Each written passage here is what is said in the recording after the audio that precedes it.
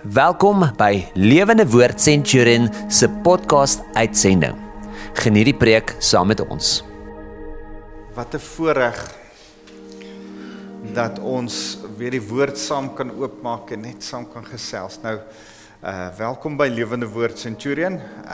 Ek is Wouter van der Merwe en ek wil graag met julle gesels oor in die volgende paar weke oor die 12 disippels, maar iets wat vir my gefascineer het, wat ek agtergekom het, is dat, nou dat ek ontdek dat daar 12 disippels is, wat saam met die Here in sy tyd, wat hy opgerig het, en wat die Here agtergelos het om sy werk aan die gang te sit, kom ek agter, dat daar ook 12, wat amper in hakkie sê, disippels was, voor hy begin bedien het. En ek's besig om die kleiner profete van Hosea tot by Maleagi te bestudeer vir die woordskool op Woensdae. Ons het Woensdae aande woordskool vir 7 uur op Facebook live is en mense sluit daarbey aan en kyk sommer daar. En iewes skielik kom ek agter terwyl ek hierdie voorbereiding doen dat hierdie ouens eintlik soos die 12 is wat hom vooraf gegaan het. 12 profete wat die Here opgestel het om eintlik, man, die prentjie in my kop is as jy 'n goeie rugbybal wil skop paale toe, dan moet jy hom eers stel en dan moet die ouens eers so 'n paar treetjies snaaks agtertoe tree en hulle broek so reg trek en so skit en party van hulle begin hulle armpies so skeef trek en allerhande snaakse goed doen en dan meter hy bal en is asof die Here die koms van Jesus Christus opgeset het met hierdie 12 profete en daaroor gaan ek op Woensdae aande gesels met die woordskool ouens, ek sien uit daarna. Ek het ook 'n program op Radio Kansel wat Sondagoggende 11 uur uitsaai en hy word herhaal Donderdag 9 uur, Donderdagoggende 9 uur en daarop gaan ons ook gesels oor hierdie minor prophets, hierdie kleiner profete. Want dit is sulke mooi plek. En wat hulle sê is eintlik wat Johannes die Doper ook essensieel sê is dat draai terug na die Here toe. Want ons bekeer jou van jou verkeerde weë en kom terug by die Here. En dan kom Jesus. Hulle kom om die pad voor te berei. En toe ons nou begin, ek het so toevallig begin en ek het eintlik met Petrus se lewe begin, so 'n paar weke terug, as julle reg kan onthou, het ek met julle gesels oor Petrus se lewe. En dit het my net weer so geseën en toe so 2 weke terug oor Nathaniel se lewe het ons gesels oor wie Nathaniel was. Geweldig interessante ou. Wat in sy gebedstyd moes gevra het en gesmag het na die verlosser, na die Messias se koms. En dan sien ons hoe sy broer Filippus hom roep en hy kom by die Here uit. En vandag wil ek ook met julle praat oor 2 ander broers. En dis die broers van Johannes en Jakobus. Jakobus die oudste en Johannes. En dis interessant, daar's verskillende Jakobusse in die Bybel. In die Nuwe Testament, die Ou Testament word hy Jakob genoem, en ons het eintlik net omtrent een van hulle, en dit is die seun van Isak, die broer van Esau. Die Jakob was dan later Israel genoem, en eintlik begin die Here die volk deur hierdie man, die Israeliete deur hom. Hy was die eerste Israel. En so Jakob Ou Testament, Nuwe Testament, Jakobus. Daar's 3 Jakobusse waarvan ons weet in die Nuwe Testament. En die eerste een is die broer van Jesus, wat nie 'n disipel was nie. Maar hy word die eerste pastoor van die Jerusalem gemeente. Petrus kom na hom toe, Paulus kom na hom toe, hulle het almal baie respek vir hom. En ek dink is Ravi Zacharias wat altyd sê, dat as jy besluit om jou boetie te dien en te volg en hom as God te volg, dan moet hy regtig God wees. Want elkeen van ons wat 'n boetie gehad het, 'n ouer boet, gehad het, weet. Jy weet van al sy flaws. En dis die interessante ding van Jakobus. Dis die Jakobus, die eerste pastoor van Jerusalem, die broer van Jesus, wat ook die boek Jakobus, James, geskryf het, net na Hebreërs.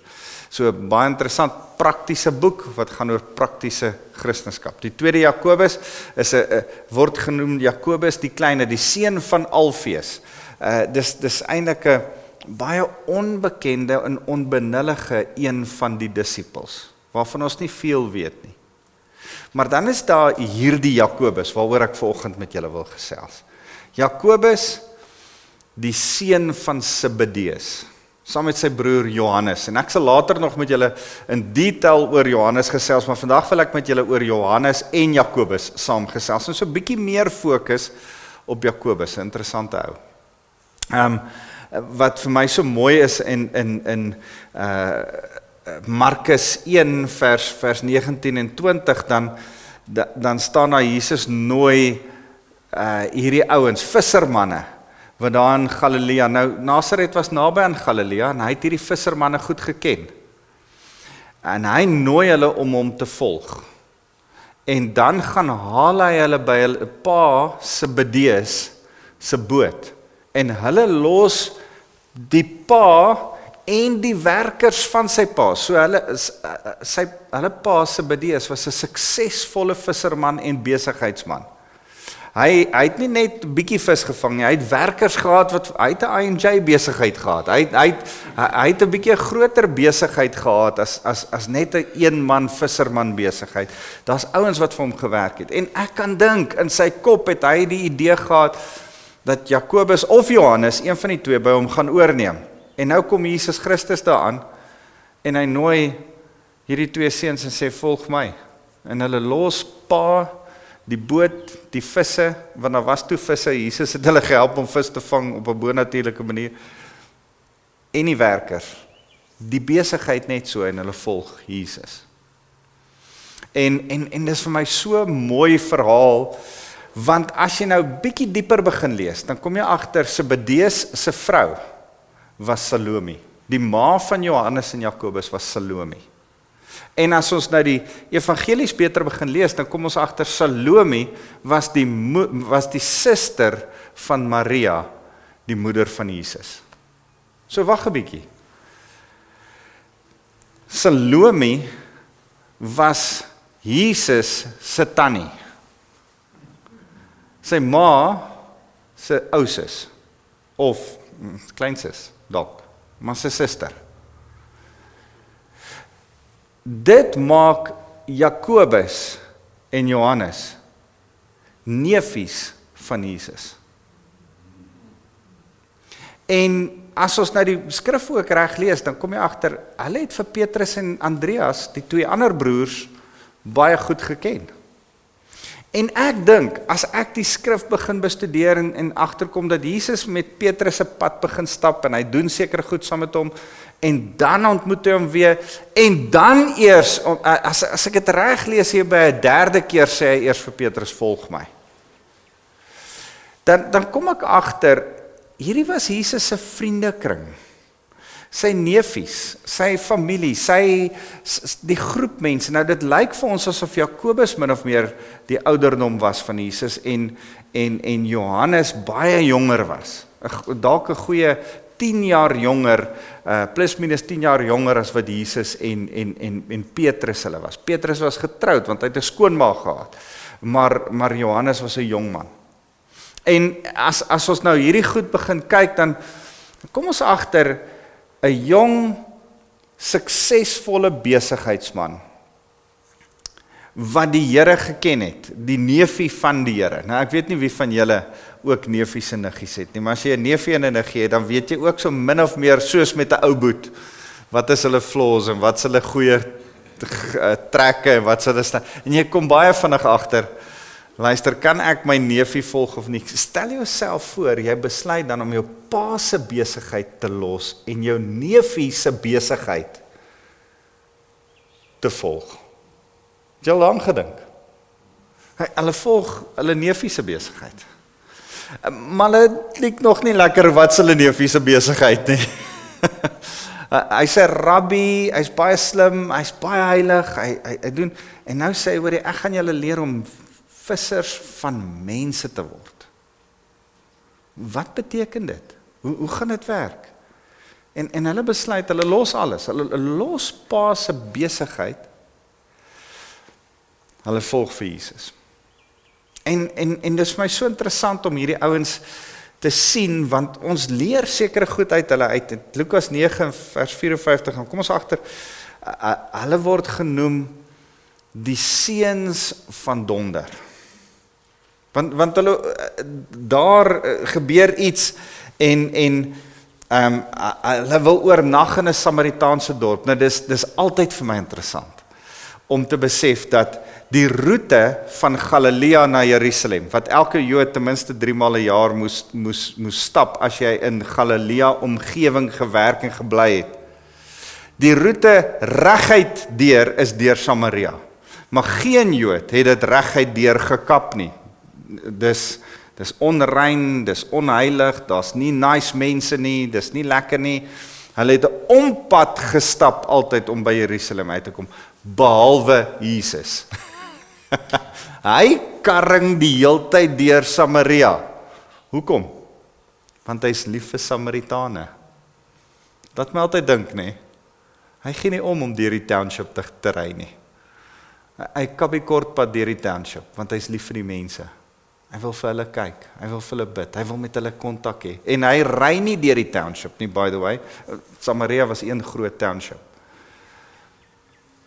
Hy stap daardeur saam met sy disippels. Kan julle dink hoe ongemaklik was dit vir sy disippels? Ons lees Johannes 5 met die Samaritaanse vrou by die put. Ons lees dit oor en oor en oor. Gebeur daar sulke ongemaklike goed, want hierdie ouens wil nie eintlik daar wees nie. En Jesus rek hulle eintlik uit hulle comfort zone uit, om tussen die Samaritane te wees, juist tussen die Samaritane te wees. En as hulle tussen die Samaritane is op 'n stadium, dan sê die Here, hoorie, kom ons gaan kyk of ons by daai Airbnb daar kan bly in daai dorpie. Kom hoor of daai dorp ons sal tuis vat. En natuurlik, die Samaritane hou nog minder van die Jode. As die Jode min hou van die Samaritane, hou die Samaritane nog minder van die Jode. En dan sê die Samaritaanse dorpie, nee, ons gaan julle nie akkommodeer nie. Jakobus en Johannes sê, Here, dis baie maklik. Ons het u al sien wonderwerke doen. Kom ons roep net vuur uit die hemel uit en u zap daai hele dorpie.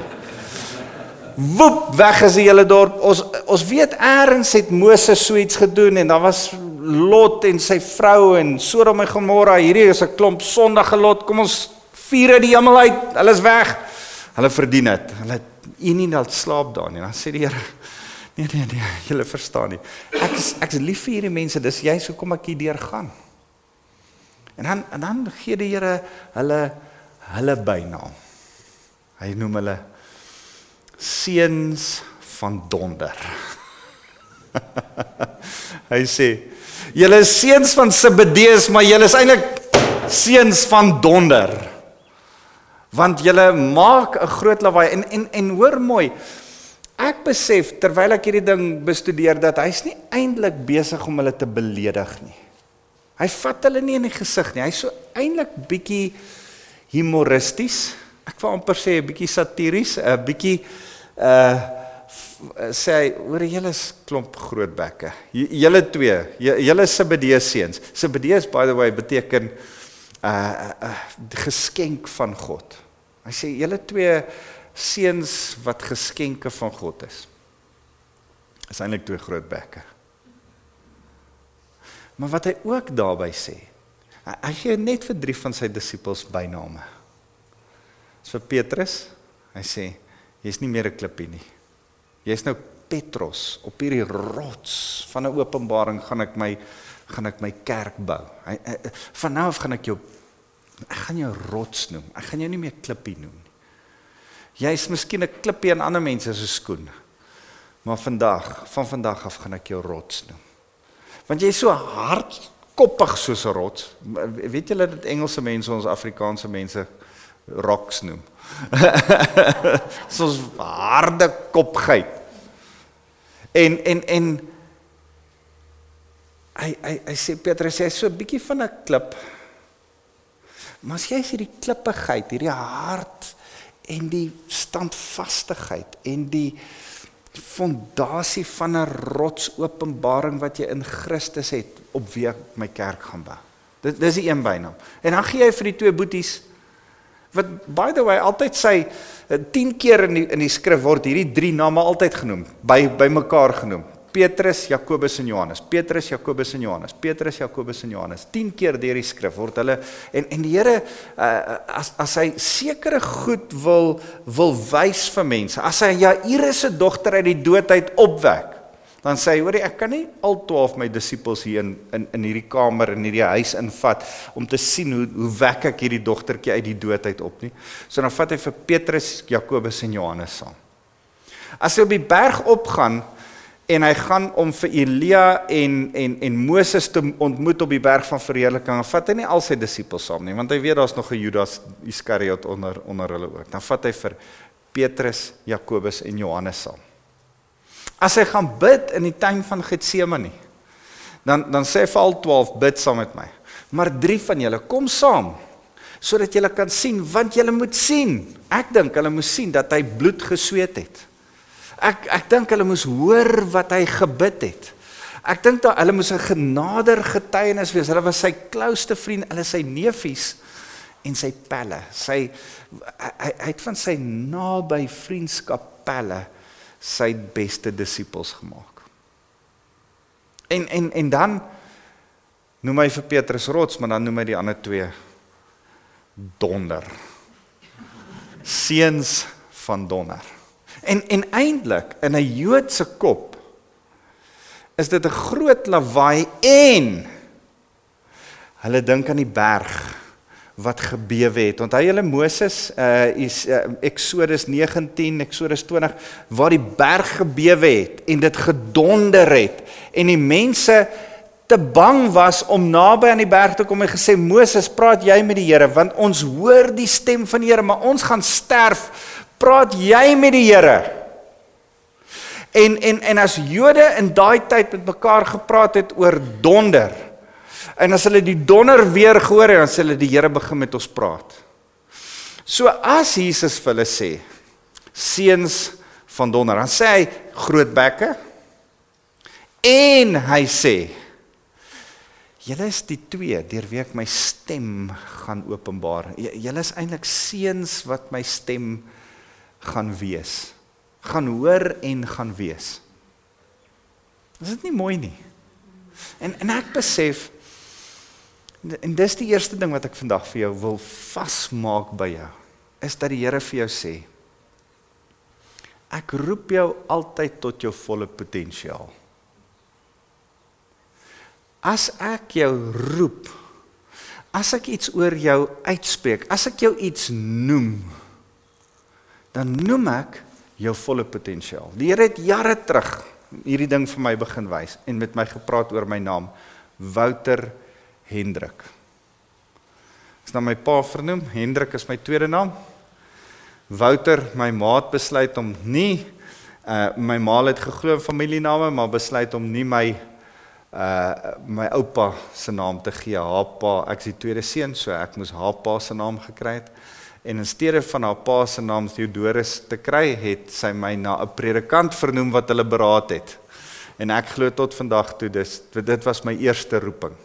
Die feit dat sy my na iemand in die bediening vernoem het.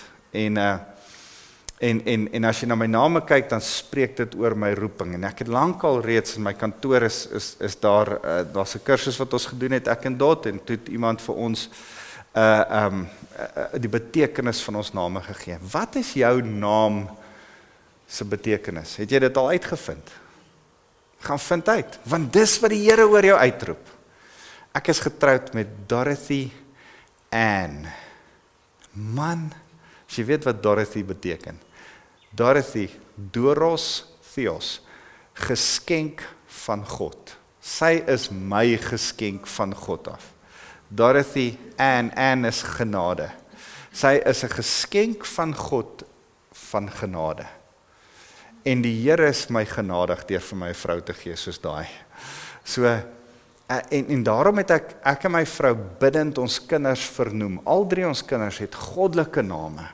Want dis iets wat die Here oor hulle uitroep, oor elkeen van hulle. En ek sien hoe die Here my kinders se name begin in hulle verwesenliking uitleef en uitroep. En ek raak geweldig opgewonde as ek sien, as die Here iets oor jou roep, dan lyk dit in die begin, daar's seisoene wat dit nie lyk asof dit so is nie. Asof jou naam nie tot volvoering kom en begin opstaan nie. Asof die profetiese woord wat oor jou uitgeroep word nog nie begin gebeur nie. Maar die Here is getrou. Die seisoen kom. En dan begin jy. Want jy sien die Here praat altyd tot ons volle potensiaal. As ek praat oor die profetiese met mense, dan sê ek, die Here noem jou iets, praat oor iets, spreek iets oor jou uit. En dan lyk dit nog nie of dit daar is nie, maar die Here is besig om die potensiaal aan te spreek, nie die huidige nie. En sien dit asseblief, as hy hulle noem seuns van donder, ja, groot bekke, maar ek wil julle my stem deur julle dik maak. Ek wil deur julle gesels. So, dis vir my so mooi oor hierdie twee. En die tweede ding wat ek vir jou wil sê is, dat ek agterkom, dat hy net soos met Petrus 'n impak gehad het in hierdie ouens se lewens, in hierdie seuns van donder se lewens. Hy het hulle begin verander. Ek wil gou vir julle wys, en as julle saam met my blaai na Markus hoofstuk 9, en ek wil vir julle Markus hoofstuk 9 en hoofstuk 10 saam wys, en ek het eintlik te veel versies wat ek daarin wil lees, so miskien moet ek vir jou vra om huiswerk te doen, en die hele Markus hoofstuk 9 en Markus hoofstuk 10 saam te gaan deurlees. Dieselfde gedeeltes is in Matteus hoofstuk 20, julle kan dit ook lees as julle wil, maar dis min of meer dieselfde gedeelte, en Lukas 9, maar as jy Markus 9 lees, dan kom jy agter so 'n bietjie wie was Johannes en wie was Jakobus, en hoekom het die Here hulle seuns van donder genoem, en wat begin gebeur met hulle? Want jy sien, die Here is besig eintlik om vir hulle te verduidelik dat hy gekruisig gaan word. En dan in vers 30 van Markus 9, dan kondig hy sy dood aan, en sê hy gaan gekruisig word. En dis eintlik so 'n hartseer gedeelte in die Bybel, want dan is hulle van Kapernaum af onderweg terug, en dan vra hy vir die disippels, waaroor het julle op die pad geredeneer? Nadat ek julle vertel het dat ek gaan op pad Jerusalem toe om gekruisig te word, sê my, waaroor het julle vandag daar op die pad gechat met mekaar? Hoekom dink julle vra hy? Hy weet. Hy weet wat het hulle gepraat. Miskien het hy hulle in die natuurlike oor gehoor, maar dalk het, hy is God, hy weet wat het hulle gesels. En hulle is so stil, skaam, want hy weet, hulle het onder mekaar gestry oor wie is die grootste. Wie is eintlik die myn ouetjie? Kan jy dink, is 12 besigheidsmanne. Jakobus en Johannes het hulle eie besigheid gehad. Petrus het sy eie besigheid gehad. Hy is nie meer 'n jong ouetjie nie. Matteus was 'n tollenaar. Daar's 'n ou van 'n politieke party. Hulle is 'n klomp weirdos saam. En nou begin hulle stry van wie is eintlik die belangrikste, en ek kan my voorstel dat Filippus vir Nathanael sê, hey, hou jou mond, ek het jou hiernatoe gebring. En Petrus sê, ja, maar ek is eintlik die ou wat alles altyd die eerste antwoorde het, en Andreas sê, hoorie, Boet, wie het jou hiernatoe gebring? So, ek kan my voorstel hierdie hele redenasie, en nou kom die Here en hy sê, man, weet julle wat, dis nie waaroor dit gaan nie, julle moet mekaar kan dien. En asof Johannes hom in die rede val en sê vers 38, Johannes sê toe vir hom, leermeester, ons het iemand gesien wat die naam gebruik om bose geeste uit te dryf, maar ons het hom probeer keer, want hy is nie een van ons groep nie. Hoorie, die Here sê, hoorie, wees die minste, dien mense, wees daar vir ander mense. Okay, maar ons 12 is die prefekte, ons wil net sê, ons het een ou vasgevat, wat ook reg doen, want hy is nie een van ons nie. Net nou maak u hom die leier. En dan sê die Here, man, julle hoef nie mense te keer nie, die wat nie teen my is nie, is vir my. En dan verduidelik hy dit. En dan gaan hy na hoofstuk 10 toe, net in hy selfe ding, dan kry hy kind tussen hulle, en dan probeer hy vir hulle verduidelik, as jy die minste is, kan jy die meeste wees. As jy nie hierdie evangelie soos 'n kindjie glo nie, gaan jy nie ergens kom nie. En dan vang hulle dit nog steeds nie. Want hulle besef nog steeds nie waaroor alles gaan nie. Vers 31 van hoofstuk 10 sê, baie wat so vernaam sou lyk, sê Jesus, sal eendag heeltemal onbelangrik wees. En die wat nou nie gereken word nie, sal eendag die belangrikste wees. Die Here is besig om hierdie ding van hulle, van wat is belangrik in sy koninkryk, eintlik is nederigheid en om die minste te wees, om ander te dien, dis wat belangrik is. Hulle vang nie hierdie ding nie. Hulle vang dit nie. En dan sê, goed, kom ek sê net weer vir julle, ek kom om julle te dien. Ek is op pad Jerusalem toe staan na in vers 32. Hulle was nou op pad na Jerusalem toe. Jesus het voor hulle uitgeloop en sy disippels was vol angs. Hulle was bang. So, kan jy jou voorstel die geveg in hulle koppe? Ons wil eerste wees, maar as ons eerste is, hy gaan na Jerusalem toe en hy gaan doodgemaak word. Om eerste te wees, gaan ek dan eerste doodgemaak word. Wil ek eerste wees, wil ek nie eerste wees nie. Daai hele ding in hulle kop. Okay, Petrus, wees jy my eerste. En nou met hierdie vrees en als. Nou is die 2 seuns van donder, nou kom hulle nader. En nou sê, dit interessant genoeg, hierdie skrif in Markus sê dit, maar Matteus se skrif sê dit, dat hulle ma gevra het, Salome, om hierdie vraag te vra. Maar ek lees vir julle vanaf vers 35. Daarop het Jakobus en Johannes, die seuns van Zebedeus, na Jesus toegekom en vir hom gesê, leermeester, ons wil van u guns vra. Wat moet ek vir julle doen? Het hy hulle gevra. Eintlik sê hulle 'n soort van, sê ja, het jy al jou kinders dit met jou gedoen? Paak wil pa iets vra, maar sê eers ja. Dan sê, wat moet ek vir julle doen? In die koninklike heerlikheid, ons verstaan nie, jy het nou al 2 keer gesê, 3 keer gesê, jy gaan sterf in Jerusalem, jy gaan gekruisig word, ons verstaan nie wat jy aangaan, maar as jy nou koning word, mag ons op die ereplekke regs en links van die sit, het hulle hom gevra. Matteus 20 vers 17 tot 28 sê dat Salome, hulle ma het eintlik hierdie vraag gevra. So dit is nog sy tannie, hy is lief vir sy tannie. En as asof die tannie sê, hoorie, kan ons hierdie 'n family business maak? Kan ons, my 2 seuns, jou 2 neefies, kan een jou eerste minister wees en die ander een jou ander minister en dan regeer julle saam. Sal julle 2 onthou ons eintlik 'n hegte familie, wat daarvan? Nou kan ek net sê, ek dink daar's iets kosbaar vir 'n ma om haar kinders na die Here toe te bring. Ek dink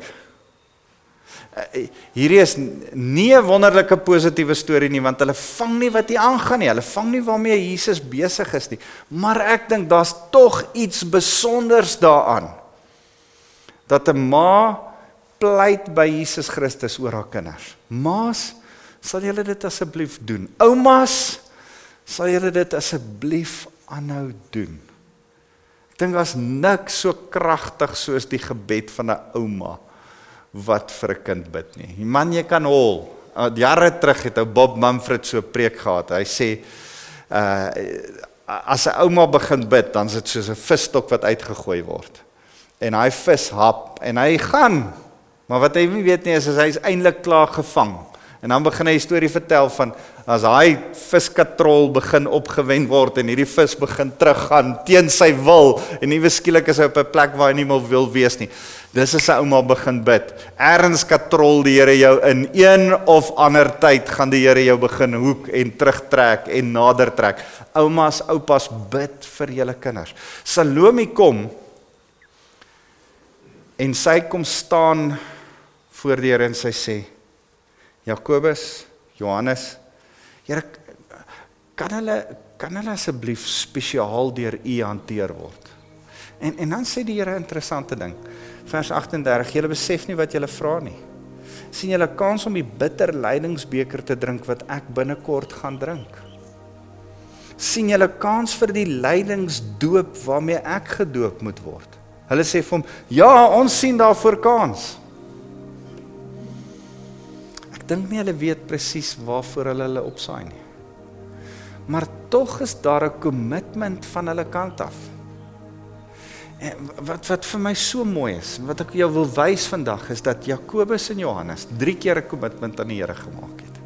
Eerste keer in Markus 1 vers 19 tot 20, waar hulle pa se boot gelos het en gesê het, ons volg jou. Jy sê vissers van mense, ons weet nie wat dit beteken, maar ons volg jou.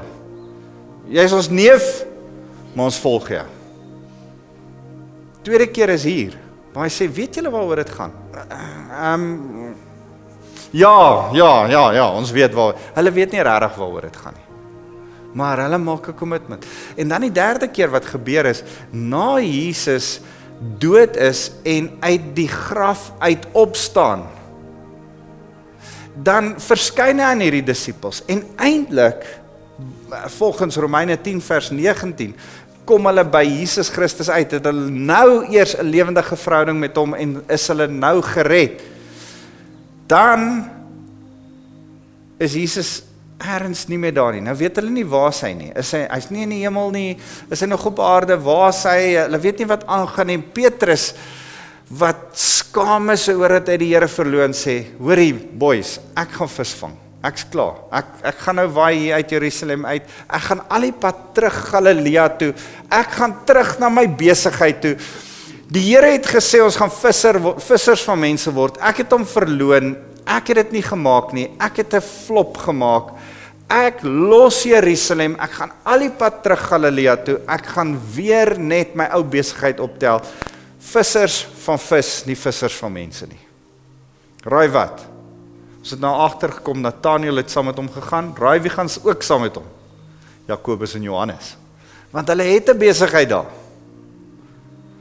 En dan ken ons die storie, Johannes 20:21, waar Jesus weer na hulle verskyn en sê, dan braai hy vleis vir hulle op die strand, vis vir hulle op die strand. En hy sê, kom ek maak vir julle breakfast. En dan swem Petrus na hom toe. Daai is altyd vir my so mooi. Petrus het sy klere aangetrek en in die water gespring. Jy trek klere uit en dan spring jy in die water, maar uit respek en liefde vir wie die Here is, trek hy sy boekleed aan, spring in die water en swem na Jesus toe.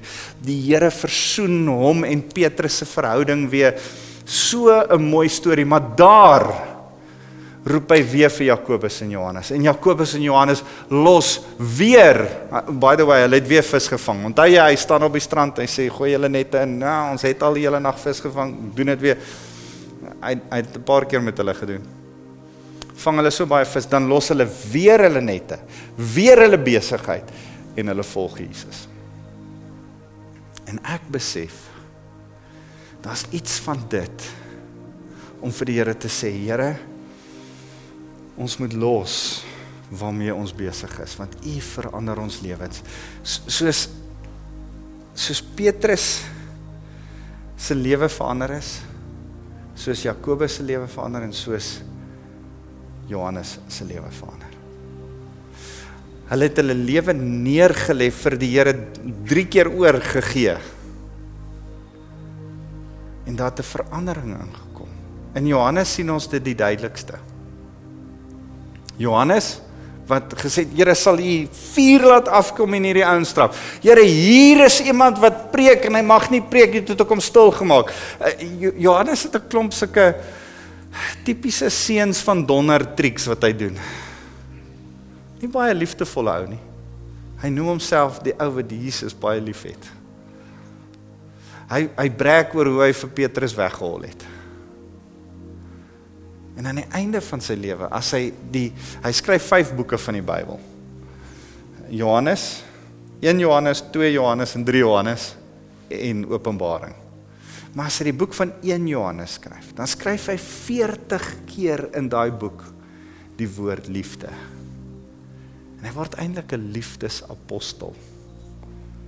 En ons sien hoe die Here eintlik Jakobus en Johannes, seuns van donder, lawaai groot bekke, wat gepraat het voordat hulle dink, net soos Petrus, sy hele lewe verander, om 'n getuie te wees, van Jairus se kind wat uit die dood het opgestaan het, van gebed saam met Vader in die tuin van Getsemane, van die berg van verheerliking, hy verander hulle hele lewe.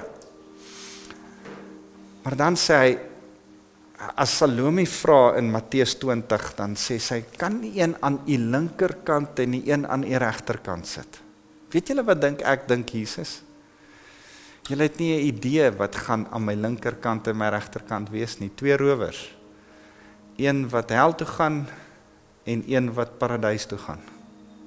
Julle het nie 'n idee wat julle vra nie. En dan sê hulle, ja nee, ons sal, en dan sê goed, dis reg, as julle saam met my hier sal wees. Julle gaan dit ook beleef. En dan gebeur iets wat baie interessant is. Jakobus lees ons, en eintlik wil ek dit vir julle lees, Handelinge 12 vers 2. Handelinge 12 vers 2. Dan in die tyd het koning Herodes Agrippa party van die van hulle wat aan die kerk behoort laat arresteer en hulle mishandel. Dis presies 1 jaar na die kruisiging van Jesus. So hulle is nou, Jesus het opgevaar hemel toe, die vroeë kerk het begin, Petrus het klaar sy preek gepreek, 3000 mense kom tot bekering, hierdie kerk is nou aan die beweeg, hier begin goed beweeg. En hy sê, Herodes het hulle begin verdruk, mishandel, en hy het Jakobus, die broer van Johannes, met 'n swaard laat vermoor, hy het sy kop afgekap. En hier 1 jaar na die dood van Jesus, is die eerste een wat gesê het, kan ek aan die linkerkant sit? Kan ek eerste wees? En die ander een aan die ander kant sit. Hier gaan die eerste een dood. En uit oorlewering uit weet ons dat Johannes, die jongste een van die disippels, het heel laaste dood gegaan. Eers in sy laat 90's dood gegaan. En die Romeinse regering het hom probeer braai in olie. Hulle het hom letterlik in kokende olie gegooi. Het niks oorgekom nie. Toe skrik die keiser so vol dat hom op Patmos gesit het, op 'n tronkeiland, en daar het hy die openbaring van wat gekry wat ons as die boek Openbaring ken. En ek besef iets besonders gebeur. Die eerste een na Jesus wat sterf en die laaste een van die disippels wat sterf is Jakobus en Johannes. En ek vra vir die Here, hoe werk hierdie goed? En die Here wys vir my dat hy die seuns van donder se lewe en se dood kon gebruik om van hom te getuig. Jakobus se dood het meer getuig as sy woorde. Want ons het nie baie van Jakobus se woorde nie. Ons het nie 5 boeke soos Johannes se nie. Johannes se woorde het van Jesus getuig. Sy hele lewe tot in sy 90's toe het van Jesus getuig. Maar Jakobus se dood was eintlik 'n groot getuienis van wie Jesus is. Dat hy bereid was. Onthou 3 keer het hy al sy lewe vir die Here gegee, om dan te bereid te wees om vir Herodes te sê, ek gee nie om nie. Ek gaan nie die Here misken nie. Kap maar my kop af, maar ek erken die Here. Hy het met sy dood selfs die Here gedien. En terwyl ek oor hierdie ding bid, dink ek aan Hebreërs 11 vers 4 wat praat oor Abel en Henog. Abel en Henog. Abel wys sy geloof deur te sterf eintlik vir sy geloof. Onthou Kain maak hom dood. Dit was die Eerste Wêreldoorlog, 1/4 van die mense is dood. Daar was net 4 mense op aarde, Adam, Eva, Kain en Abel. En hier gaan Abel dood. Kain maak vir Abel dood. En as jy nou mooi dink aan daai hele ding, dan sterf Abel eintlik vir sy geloof. En hy sterf as 'n jong man. Maar Henog sê die skrif, dieselfde skrif, net die volgende. Henog word as gevolg van sy geloof net so opgeneem in die hemel. En ek besef, een gaan dood vir sy geloof en die ander een lewe vir sy geloof. Een is soos Jakobus wat sterf vir sy geloof en die ander een is soos Johannes wat leef vir sy geloof. En vandag staan ek voor jou en ek sê, of jy sterf en of jy lewe. Maak 'n keuse vir die soewereine God. Jy sien, jou ma kan jou na die Here toe bring. Jy kan 'n fancy paai met baie geld, soos Zebedeus. Op die ou einde is dit 'n keuse van jou hart, of jy aan die soewereiniteit van die Here jou lewe wil oorgee. Ons moet besef vandag, die Here is in beheer van my lewe. Hy kan jou volgende jaar vat, of hy kan jou nog baie jare laat gaan. In COVID tyd, in 'n snaakse tyd in ons land, kan enige iets nou gebeur, of dit kan nog baie jare vat wat hy jou gebruik en deur jou praat. Maar mag jy 'n seun van donder wees, sodat sy stem nog teer jou kan donder, en dat dit nie uitgedoof sal word nie. Maar dan moet jy kom, soos wat hy Jakobus en Johannes gekom het en hulle lewe vir die Here gegee, dan moet jy jou lewe vir die Here se soewereiniteit, sy koningskap kom gee en sê, ek gaan u volg. Ek dink weer so daaraan. 2 neefies wat sê, ek gaan hom volg. Sal jy hom ook volg? Kom ons bid saam. Here, ons wil ons lewe soos Jakobus en Johannes weer in hierdie tyd, in hierdie snaakse tyd waarin ons nou is, wil ons lewe vir u kom gee. En Here, ons wil kom sê, dit het Jakobus se lewe gekos, dit het Johannes sy hele lewe geneem om van u te vertel. Here, ons wil vir u sê, of ons doodgaan en of ons lewe, ons behoort aan u. Iets van Sadrag en Mesach en Abednego se gebed van, die Here sal ons red, maar as hy ons nie red nie, bly hy nog steeds ons Here. Bly hy nog steeds ons koning. Bly u nog steeds soewerein. Here, ons wil kom oorgee aan u soewereiniteit, en Here, ons wat u kom dien het, ons wat u kom volg het, wil weer vanoggend, soos Jakobus 3 keer in sy lewe, moes terugkom na u toe, weer terugkom na u toe vanoggend en sê, Here, ons wil ons lewe vir u kom gee. Here, ons wil u volg met ons hele hart. Sal u ons koning wees. Dankie, Here. Here, vanoggend kom proklameer ons, elkeen van ons, die soewereiniteit van die koning van die konings. Here, u is in beheer van ons lewe. Nie ons ma wat vir ons bid nie. Nie ons ma se ambisie met ons, nie ons eie plannetjies van waar ons wil wees oor soveel jaar nie. Here, nie ons besigheid van ons pa of ons kontakte met ons vriende nie. Here, nie een van hierdie goed. Ons is nie in beheer nie, u is in beheer. En vanoggend wil ons vir u kom sê, dankie vir voorbeelde soos die wat u wys, u is in beheer. U is soewerein. U kom haal iemand 'n jaar nadat u weg is. En 'n ander 90 jaar daarna. En Here, ons kom onderwerp onsself aan u soewereiniteit en sê, koning van die konings, ons wil u volg soos wat Jakobus en Johannes u gevolg het. Want ons wil 'n getuie wees, soos wat hulle gesien het van Jairus, sy dogter wat uit die doodheid opgestaan het, in die berg van verheerliking, in die gebed by Getsemane. Here, so wil ons getuig van u wonderdade en u goedheid. Mag ons u stem deur ons laat donder, vandag en in elke dag wat u vir ons nog gee om te leef. Ons eer u, Here Jesus. Amen en amen. Here, ek wil kom in die gemeente kom seën, mag ons u liefde ervaar, mag ons die krag van die Heilige Gees hê om getuies van u goedheid te wees, Maar Here, mag ons verhouding met Jesus Christus, the lover of our soul, mag ons verhouding met U hê. Dankie Jesus. Amen en amen.